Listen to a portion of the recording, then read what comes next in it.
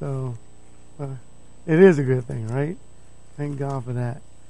All right, we are going to skim 1 Peter 5. We're really going to jump all the way down to verse 6 because we need to get out of 1 Peter. We need to get into 2 Peter for time's sake. But before we do that, I'd like to go to God, please, in a word of prayer. Heavenly Father, hallowed be your great and amazing name. We surrender to you. And we're thankful for your word that teaches us to surrender. It teaches us humility. And gives us strength. And Lord God, though we don't always understand the things, the actions that you would ask for us to participate in, we thank you for the wisdom and knowledge. Help us to be able to humble ourselves under your mighty hand and to serve you with all of our hearts, mind, soul, and strength. In Jesus' holy and precious name we pray and thank thee. To be thy will. Amen. So that's exactly what 1 Peter is about. It's about surrendering to Nero, to Rome, to, you're not going to be able to beat the government. The government is going to be corrupt, and it's going to be crude, and it's going to be rude, and it's going to do whatever it wants to do. And the way to become victorious is to learn how to surrender, right? That's what Jesus did. Jesus is the only one who could have beat the government, right? He could have destroyed it all, but no, he surrendered to the will of the people of the day. And here we are as a church, here, the will of the people. There's so many things out there, right? I mean, there's a lot of stuff that Christians, I guess the world, we have to deal with. How do we win? How do we gain the victory in the eyes of God? Humility, submission. It's the opposite of what we would think, right? It's the opposite of what we've been taught. All of our lives, we've never been taught to do that. But when you read the Bible, here's the 1 Peter, when you all studied at the beginning, it was some of the background information, I believe, was brought out. It's in the heat of the persecution. Nero is just, he's bringing a strong and heavy persecution upon the church. Everyone's suffering, right? It's not just the church that is suffering, the world. Everyone's suffering. In fact, everyone hated Rome. Rome was like this bully government. They were terrible. And so they set up client kingships and they told everyone what to do in their province, in the whole world. And people hated them. And yet God comes along and says, but submit to them. Who wants to do that? Right? But that's how you become victorious in the eyes of God. And so the church has to learn that submission, if you will, that new mindset. And so 1 Peter 5 talks about the eldership in the beginning, the leadership in the Lord's church, and then it talks about how all people in the church are supposed to be like Jesus, washing feet. And every one of us in our respective positions in the Lord's church, in the world, wherever it may be, we're all leading people to Jesus, right? We're leading people to the chief shepherd. So I'm going to jump all the way down to verse 6. Verse 6 says, humble yourselves therefore under the mighty hand of God, that he may exalt you at the proper time. And so it's the opposite, right? Instead it was, way back with the Nephilim in Genesis chapter 6, it was, the strong and the mighty and the powerful. And then as you continue through history, and now it's the government, and they're bullies, and they're strong, and they're powerful. And God says, but I want you to be humble. It's just the complete opposite. And it's so noticeable, and it's so obvious. People go, you guys are different. That's exactly the point. We're different. And that's one of the things that makes us stand out, right? Verse 6, humble yourselves under the mighty hand of God, that he may exalt you at the proper time. Casting all of your anxiety, where? On him, right? Not on him. He's the one. It's that mindset under this strict, strong, terrible persecution.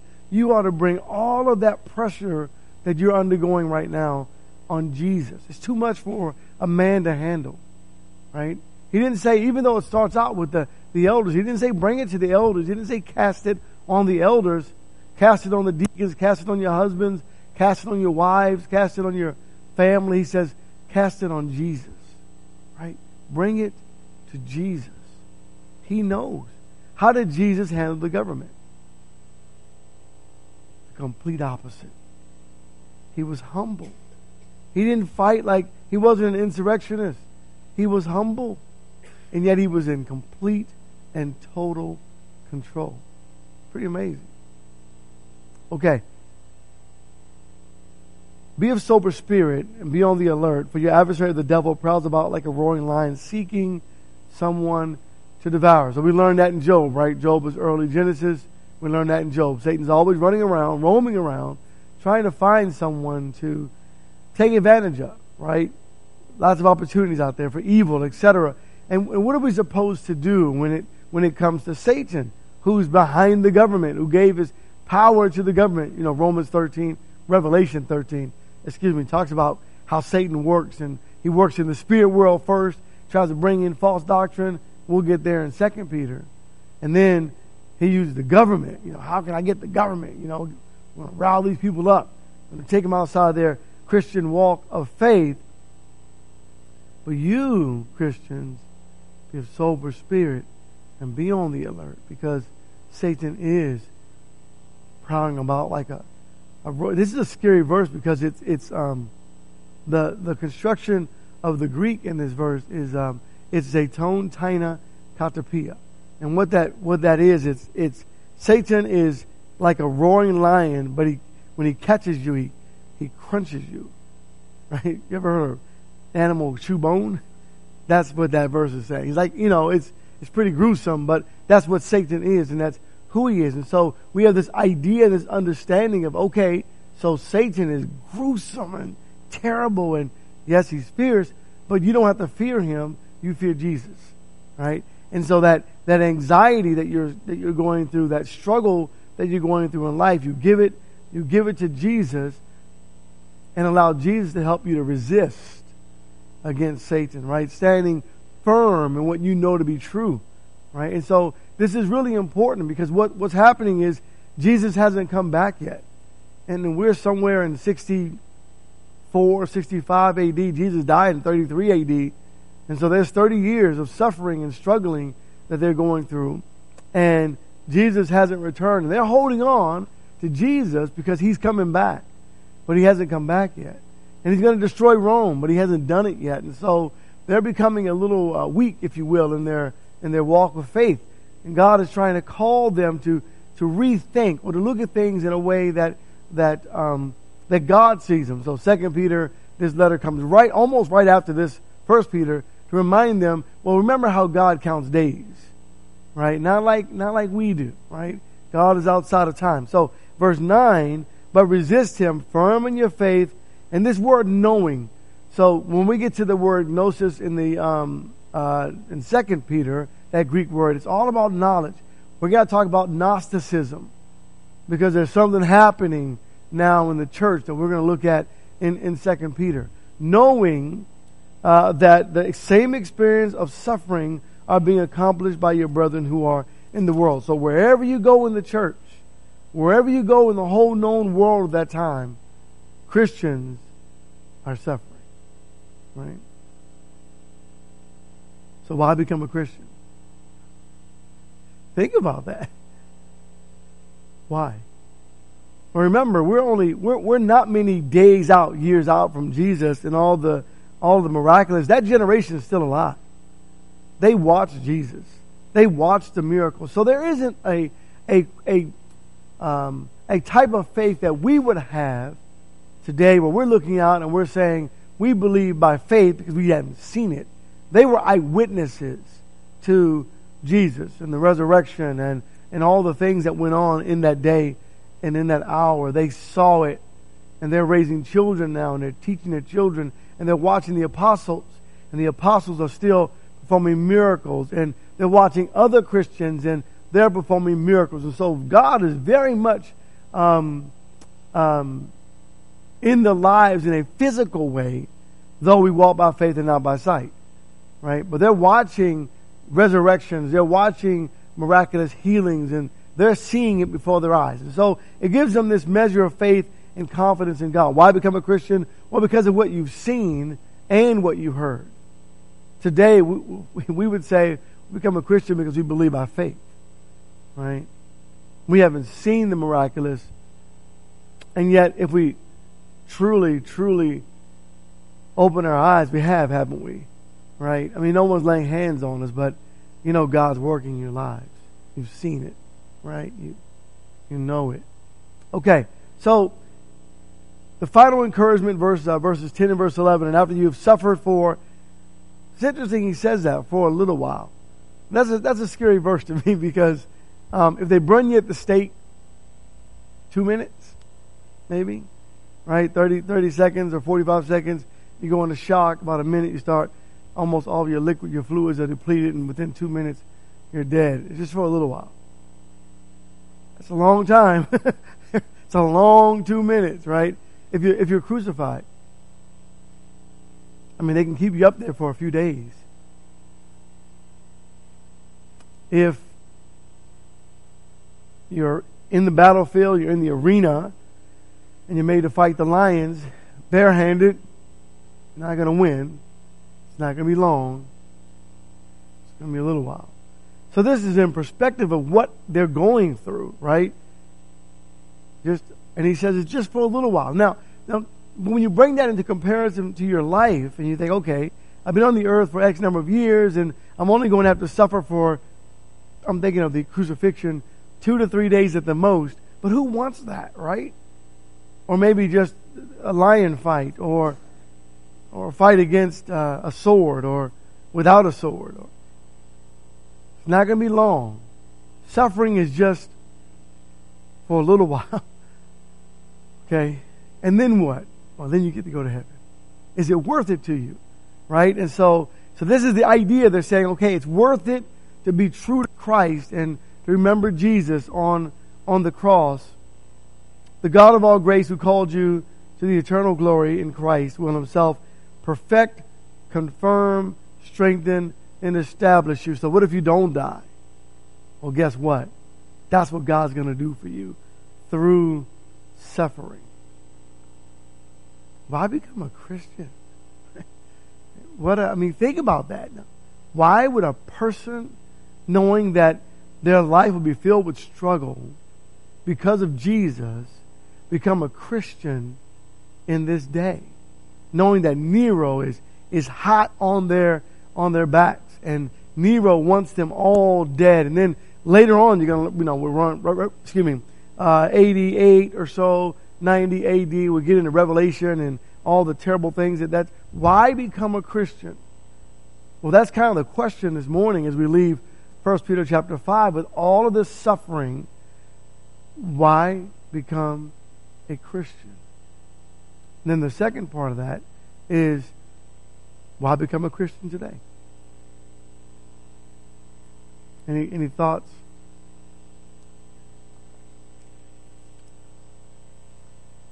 Got to do that for them. You're going to suffer anyway, whether you become a Christian or not. Right, so becoming a Christian, you have hope. Not being a Christian, you don't, but you're going to suffer anyway. So that's my thought anyway. Becoming a Christian, you have hope. Without being a Christian, you have no hope. Yep. We're going to suffer anyway. Well, let's see. Some of you are older than some of us. Before you became Christians, did you suffer in the world? Mike's, yeah, right. Of course, right? Danny, will you take it to Danny, or what was that? By our own making, yeah, right. We did it ourselves. We did it to ourselves, didn't we? Sure. Save you a trip. It's a study of the concept of suffering, a biblical study. It helps you understand that it's not just suffering in general. It's suffering for the way. It's suffering for Christ, which is different than just suffering. And I think that's important for us to understand. So the question we have to ask ourselves is, I'm a Christian in name, certainly, but is there any aspect of my life in Christ that I'm living for Christ that is causing suffering in my life? And I think it's very important for us in our study of the concept of suffering when we read the scriptures to see that difference. So when you think of, when we get into 2 Peter and he brings up Lot, that righteous man, suffered by what he saw and by what he heard. If we weren't Christians, we wouldn't suffer from what we see and what we hear, would we? Thank you. So, why do I want to suffer? Did you have a hand up back? No? Okay. She's like, no. All right, sorry. I just wanted to pick on you for a second. So here we're adding then a purpose to our lives as a Christian, right? So it's suffering for a cause, but the right cause. It's suffering because of the Creator. And if there was there's a reason to suffer, that's the greatest reason to suffer on the earth, to suffer for the Creator, to be counted, as the apostle said in Acts 5, to be counted worthy to suffer for the name of God. That's powerful, right? And like Mike said a moment ago, whether you're a Christian or not, you're going to suffer, right? We know that. So why become a Christian? Well, it's the right thing to do, isn't it? It's actually the only thing to do. Because all of us are going to do one thing, and what's that? Die. Right? You got to die right before your Creator, right? So 1 Peter 5 is all about suffering and how to suffer and staying faithful and staying true to God. And now 2 Peter is about false teachers who are telling you to give up. See, so these false teachers are coming along, and they're saying, there's no real reason to suffer because, turn that one off. Because, Jesus really didn't die. I mean, think about that for a minute. How can you kill God? Right? So Gnosticism, right? These Gnostics, people with great knowledge, superior knowledge, so they thought. They come along and they're denying that Jesus Christ actually died on the cross. And they also say that they have this superior knowledge that came from God. Right? So 1 John really gets into that. 2 Peter gets into that. But 1 John really, what we've handled, what we've seen, what we've touched, we've seen Him with our own eyes. Don't tell me Jesus didn't exist. We were with Him, right? That's what 1 John really starts out with and begins to discuss. But knowledge is superior. Now watch how mankind thinks. Knowledge is superior to the flesh. So as long as you have gnosis, you have this superior knowledge, the flesh no longer matters. Now watch where this is going. This is where it's going. And this is what the teaching was. So, you can go down to the brothels, the house of prostitution, the temple of Diana. You can hang out down there. Your flesh is there, but your mind is at home with your wife. Gnosticism, right? Come on, Christians, you can do that, right? And some Christians were believing that because the flesh really doesn't matter. So they may have, you think about Jesus, there was even a teaching out there with Gnosticism and Docetism, and it was like they switched the body of Jesus before He died. Does that make any sense? He's nailed to the cross. I mean, what they do? Pry the nails out, take them down, put another body up, and then Jesus walked off. That's the idea. When would you have... It doesn't make any sense. But this is what was being brought into the church. That the reason that God hasn't come back yet is because, well, all that you know and understand about Jesus and what happened and what he said isn't really what he meant. So Peter writes to the church, 2 Peter chapter 1, and he gets right into this understanding that, okay, you've had your guard up, you've done a great job of fighting the good fight of faith. You're doing well. I mean, you're resisting the devil, and you're dealing with the physical persecution, but your minds are so focused on the physical persecution and staying true to Jesus that you're slipping on the other side, and you're allowing false teachers to come in and begin to destroy the church, right? So you have to, it's this battle, it's like Satan will come through the open door, and the front door was locked, tight, closed, and maybe the back door was locked and tightly closed, but Satan came through the window, right? They weren't prepared for this false teaching, like what's going on? No, we're teaching Jesus Christ crucified. And so here's what Peter begins to say in 2 Peter 1, beginning at verse 1. Simon Peter, a bondservant and apostle of Jesus Christ. What is he first? Yeah. You see, right back to the same letter, right? 1 Peter chapter 1. Don't forget, guys, we're servants, right? We're humble servants first. So he says, look, a bondservant. Yeah, I'm an apostle, but I'm a bondservant. I'm in humility just like you, right? So Simon Peter, a bondservant and apostle of Jesus Christ, to those who have received a faith of the same kind. How powerful is that? Of the same kind as ours. So what kind of faith did Peter receive? Well, he walked with Jesus, right? So he got to see it all and know it all, right? And you have the same kind of faith, right? There's nothing new. There are no secrets, right? It's the same faith. The church is just as strong today as it was when Jesus was here. Right? We apostles are still here. Right? The miracles that you are witnessing, it's the same stuff. Right? You received the same faith that we have received. It's the same. Right? That was the encouragement to them.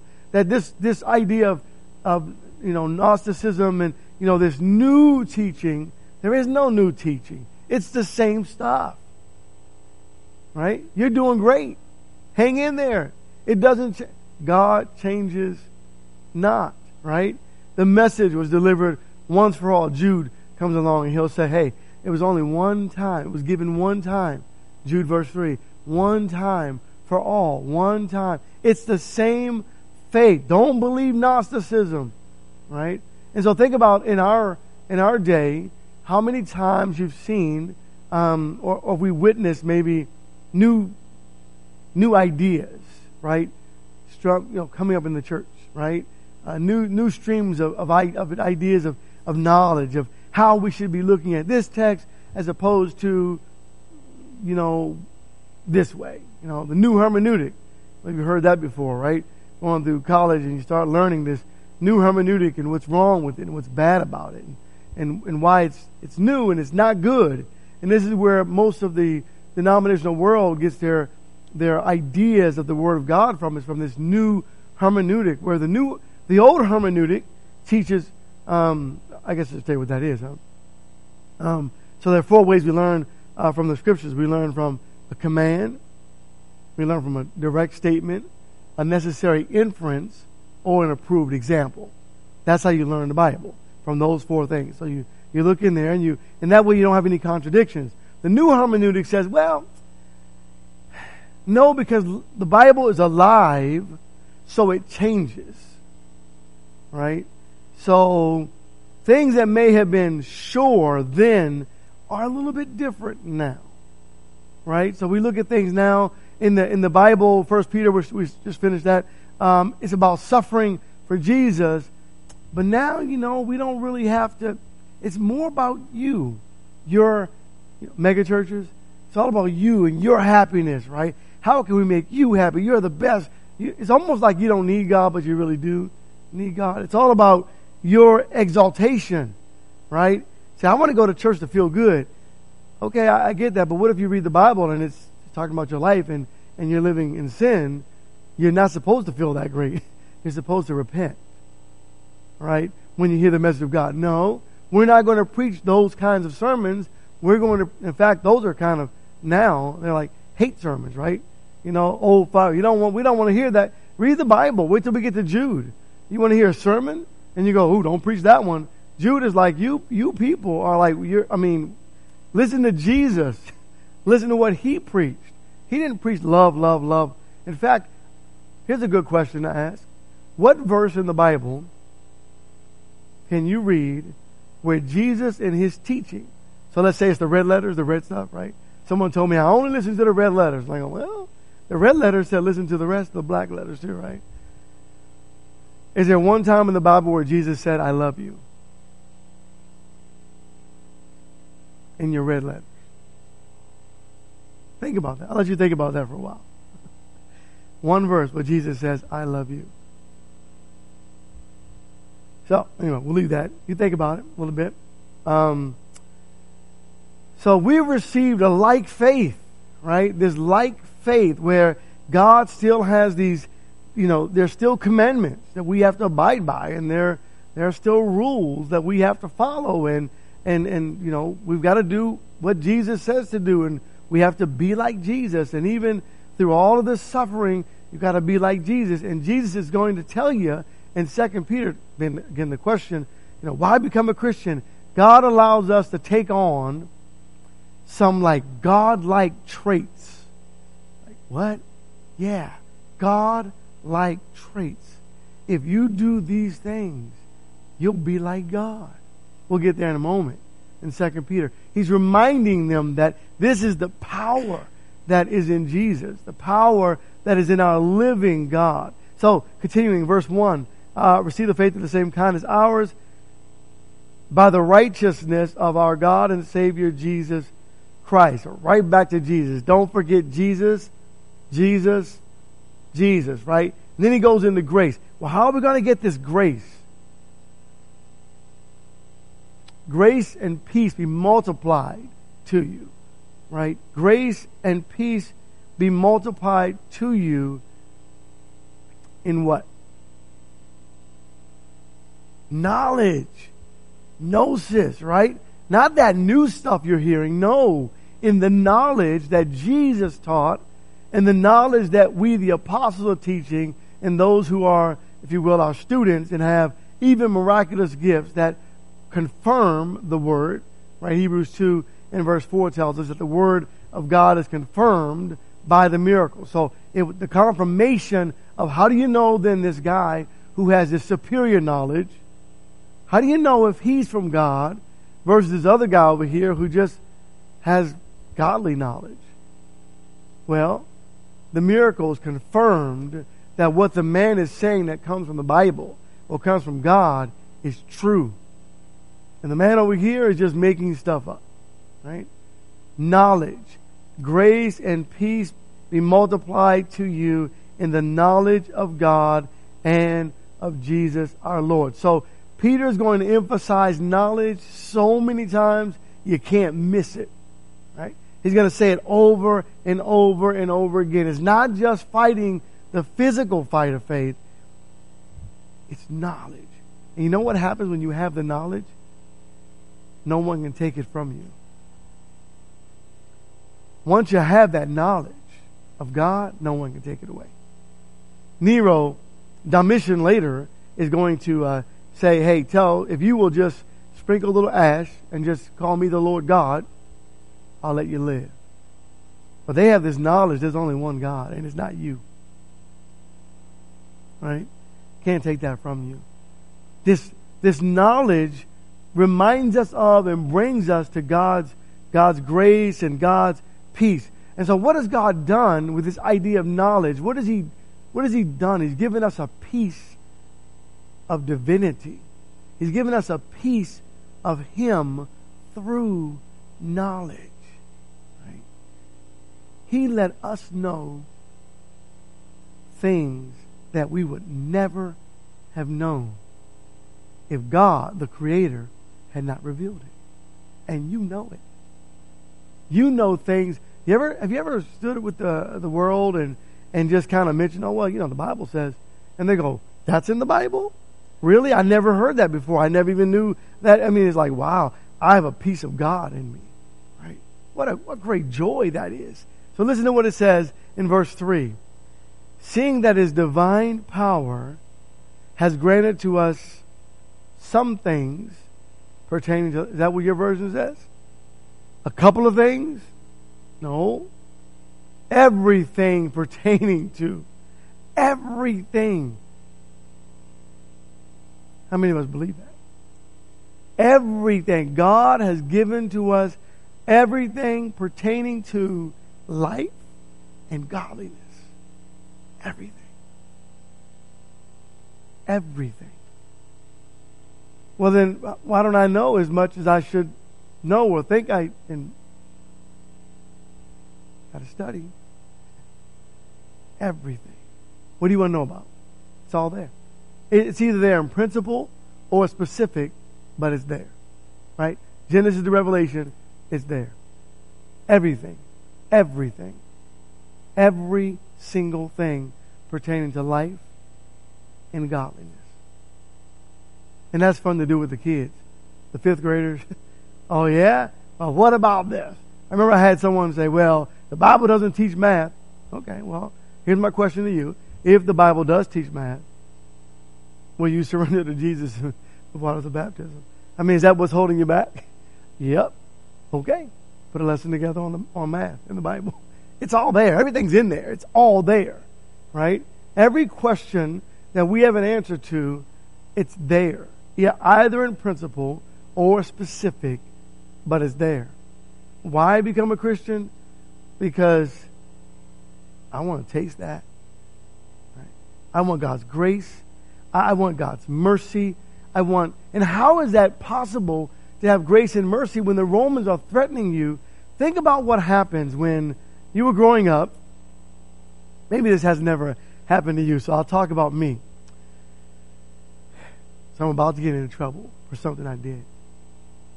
And someone says, oh, I'm going to tell your mom and dad. They already know I do this anyway. It's no big deal. You may not have done that. But it worked. Guess what? They never told. You know why? I removed their power. If my mom and dad already knows, there's no one to tell. I can't possibly get into trouble. I was a little devious. Anyway, think about this now. We're going to take your life. And you say, you can't. My life already belongs to God. Take it. How much power does Rome have over you now? We're going to kill you. Okay. Give up the faith. Nah, not going to do that. Okay, if you guys don't stop preaching, we're going to persecute you. Oh, thank God for that. That'd be great. So think about Peter and the apostles when they were like, we gave you strict orders. We read this last week or 2 weeks ago, Acts 5:29, I think, somewhere around there. We gave you strict orders to no longer preach in the name of Jesus. Oh, God, thank you for counting us worthy to suffer in your name. Hey, it's either listen to you or God. What do you think? Well, we can't say us because we're supposed to be Jews. We follow God, the God of Abraham, Isaac, and Jacob. Supposedly, they had no answer. Right? So when the Roman soldiers come up and they ask you if you're a Christian, and you say, yes, I am a Christian, and they say you do know it's an illegal religion, well, by the standard of mankind it is, but not by the divine order of the Creator. You do know we're going to cut your head off, right? Yes, I do know that. But I'll get my head back. What? What do you mean you'll get it back? Oh yeah, see, Revelation chapter 6, the beheaded saints, they were talking. Yeah, it's okay, go ahead. What? Power. That's the power of knowledge. That's the power of knowledge. The power of knowledge is that in Christ you stay faithful and true regardless of what the world looks like, because you know and believe that God is in complete and total control. Right? Is He? Knowledge from the Bible says, yes, he is. You know what the world says? No, he's not. You've heard things like, the world is spinning out of control. The world's always been out of control. It's not new. You know why it's new to us? Because this is the era in which we're living. How bad was Genesis chapter 5 in that time frame?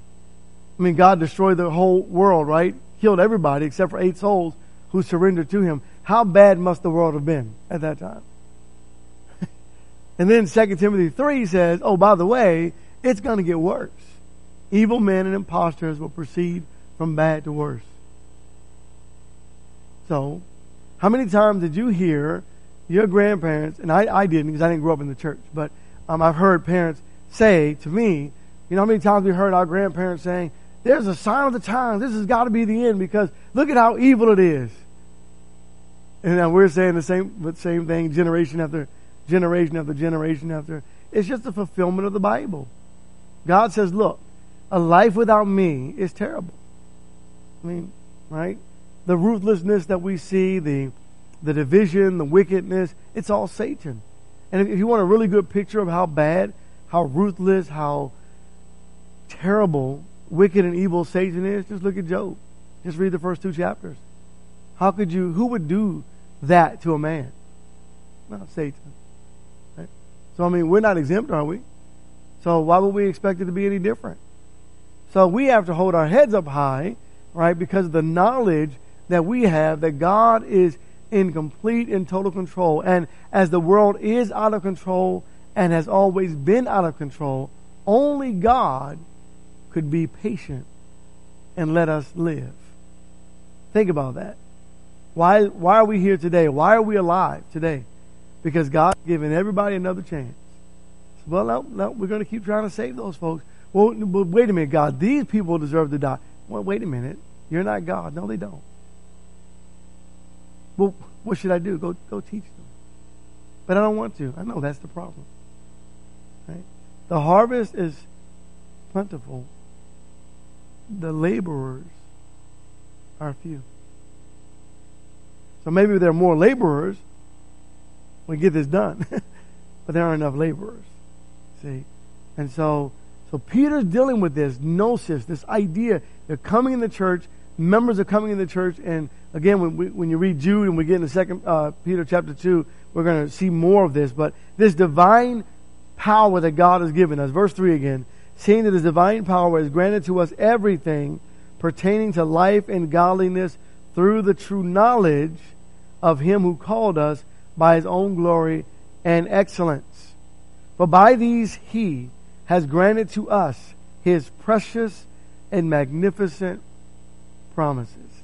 Now Peter, 1 Peter and 2 Peter, Peter does a great job of saying, you folks are precious to God. I mean, it's great. You read Peter, you just read Peter with that understanding of, John wrote about love and he really understood it and he got it. And Peter comes in and Peter says, you folks are so precious. You're not only precious to God, God gave you a precious blessing and you have the precious word and everything about God for us and us to God is precious. We're these precious little children. God loves us. Does he know we're suffering? Yep. My precious child is, and he's so there for us, right? Peter wants us to understand that this is a unique faith, right? This is different from everything else that the world experiences. Not only is this unique, but this is precious. And you and I, we've been given these promises, but they're not just promises, they're precious, right? I mean, how precious is heaven to you, right? Think about that. How amazing is that you live, and even if you die, you live. It's like, wait, and then Jesus says you haven't lived yet. You don't know what it's like to live. Wait till you get here. You go, what, where? Heaven. If it weren't so, I would have told you. Oh, wait, what are you talking about? Life after death. Wait, what do you mean? Yeah, don't worry about it. Stay true. You'll see. You know how the Bible doesn't really describe heaven? I mean, it tries to give us little pieces of it. You know why God doesn't describe heaven? We couldn't get it. We wouldn't understand it. What did Paul say? He said, the apostle said, when I was is a man in the body, out of the body, I don't know. And he talks about this. They even use a language that we can't even utter. What kind of language? I mean, Spanish? I mean, what kind of language is that, right? This heavenly language, and the seraphim and the cherubim and those are the lower, lesser, if you will. And you see God and you go, ooh. I mean, it is going to be amazing. You ready for it? That's the knowledge that Peter's giving us and wanting us to hold on to. You have this precious faith that is not worth giving up. Even the sword should not walk you away from Jesus. This is so magnificent. The other word that he uses there is that this magnificent faith. By these he granted to us his precious and magnificent promises, in order that by them you might become partakers of, and there it is, the divine nature, having escaped the corruption that is in the world by lust. So what are we talking about? The Temple of Diana? Gnosis, Gnosticism. You can go there, guys. It's okay. There's only two things important: sex and money. Let's go after it. Peter says, no. The divine nature is beyond lust. That's where you are. Right? Don't you want that? You see? You see what Peter's doing? He's steering their mind. In fact, he's going to say that. He's steering their minds up, reminding them of what it was like to walk with Jesus. What was that like in purity? To see Jesus, and he was perfect, and he was kind and gentle and loving and patient and generous, and he was everything you could ever imagine, and things we've never imagined before. And he walked, and they walked with him, and they were like, he's great, he's so amazing, and he's so nice, and he's just wow. God is he's God. Wow, right? It's the wow moment in life. That's why you got to get to know God, because that's the wow moment in life where you say, okay, God, I can do this. And you have to remind yourself when you're standing in front of Nero, his soldiers, and they're ready to pierce you, to say, I'm going to hold on to my wow moment. You can take my physical body, but you cannot take my soul. Yeah, I'm going to hold on to Jesus.